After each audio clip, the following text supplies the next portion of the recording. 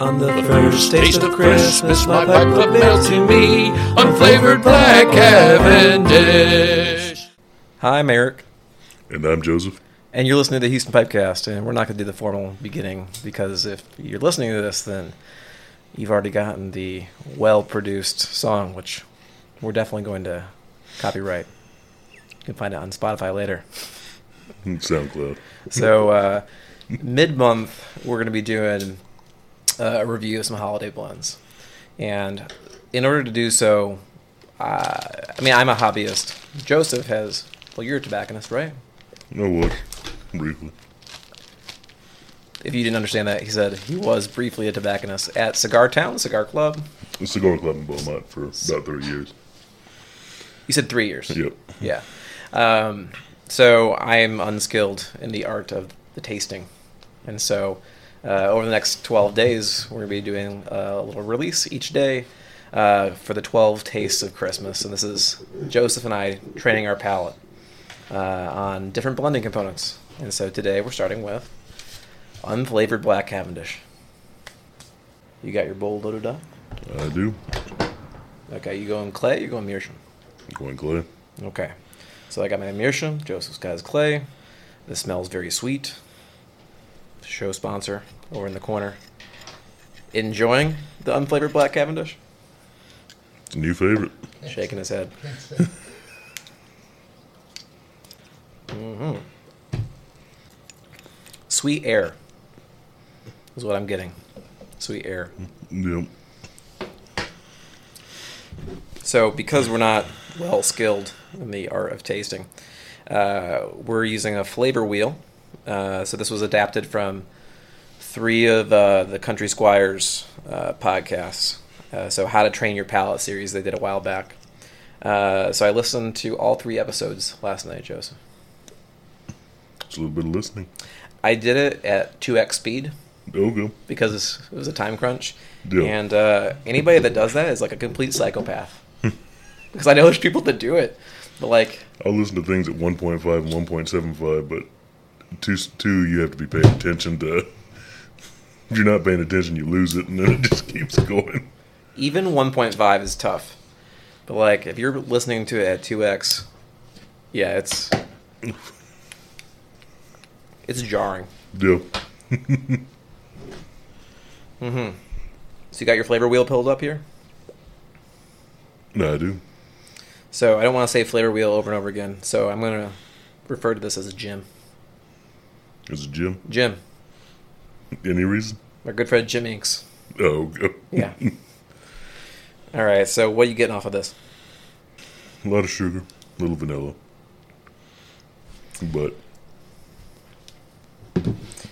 mine's not staying lit very well. yeah, I've already had to relight once.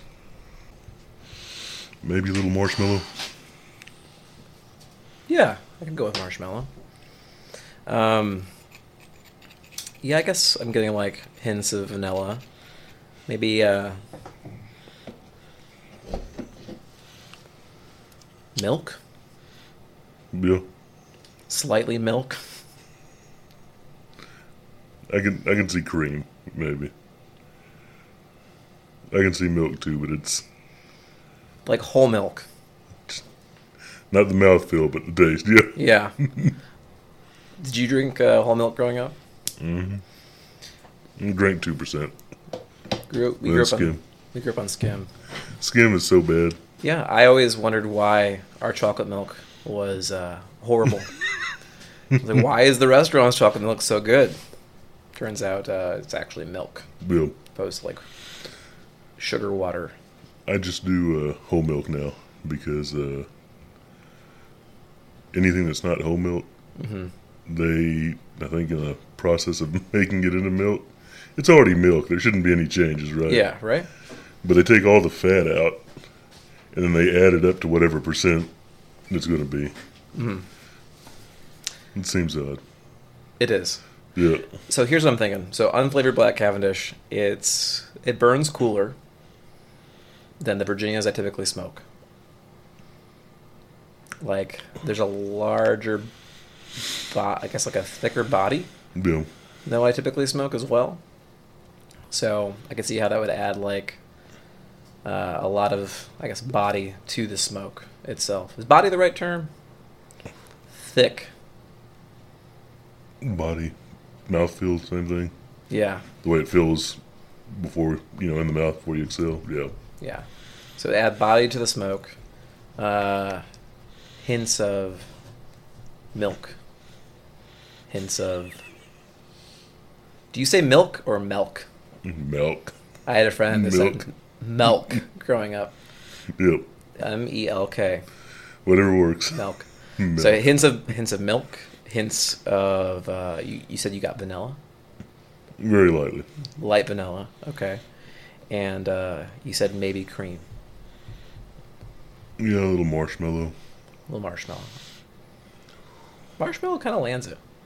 Yeah, it's kind of a mix of a lot of those flavors, I feel like. There's something about Black Cavendish that just... It's disappointing. I don't know if you've ever smelled like old, like in tobacconists that don't move a lot of bulk pipe tobacco. Uh-huh. So they might have a loose jar of bulk Cavendish that's been sitting there 10, 15, 20 years. And it was a full-on aromatic beforehand. And this is what's left over.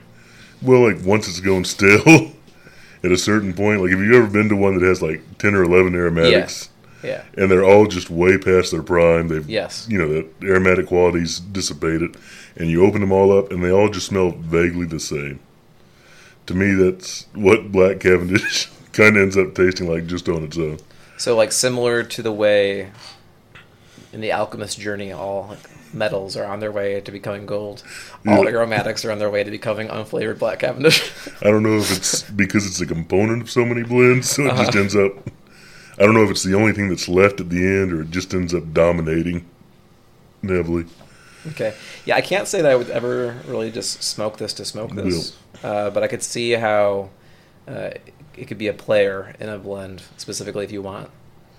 Yeah. I'm wondering if this is where the body's coming from in most of the aromatics. Yeah, and even some other blends that need a little more, I guess, body to them. I'm pretty sure McClellan used to use that in their Frogmorn series. They had some Black Cavendish in their stuff. Cool. All right, well, that's Unflavored Black Cavendish. Check in with us again tomorrow.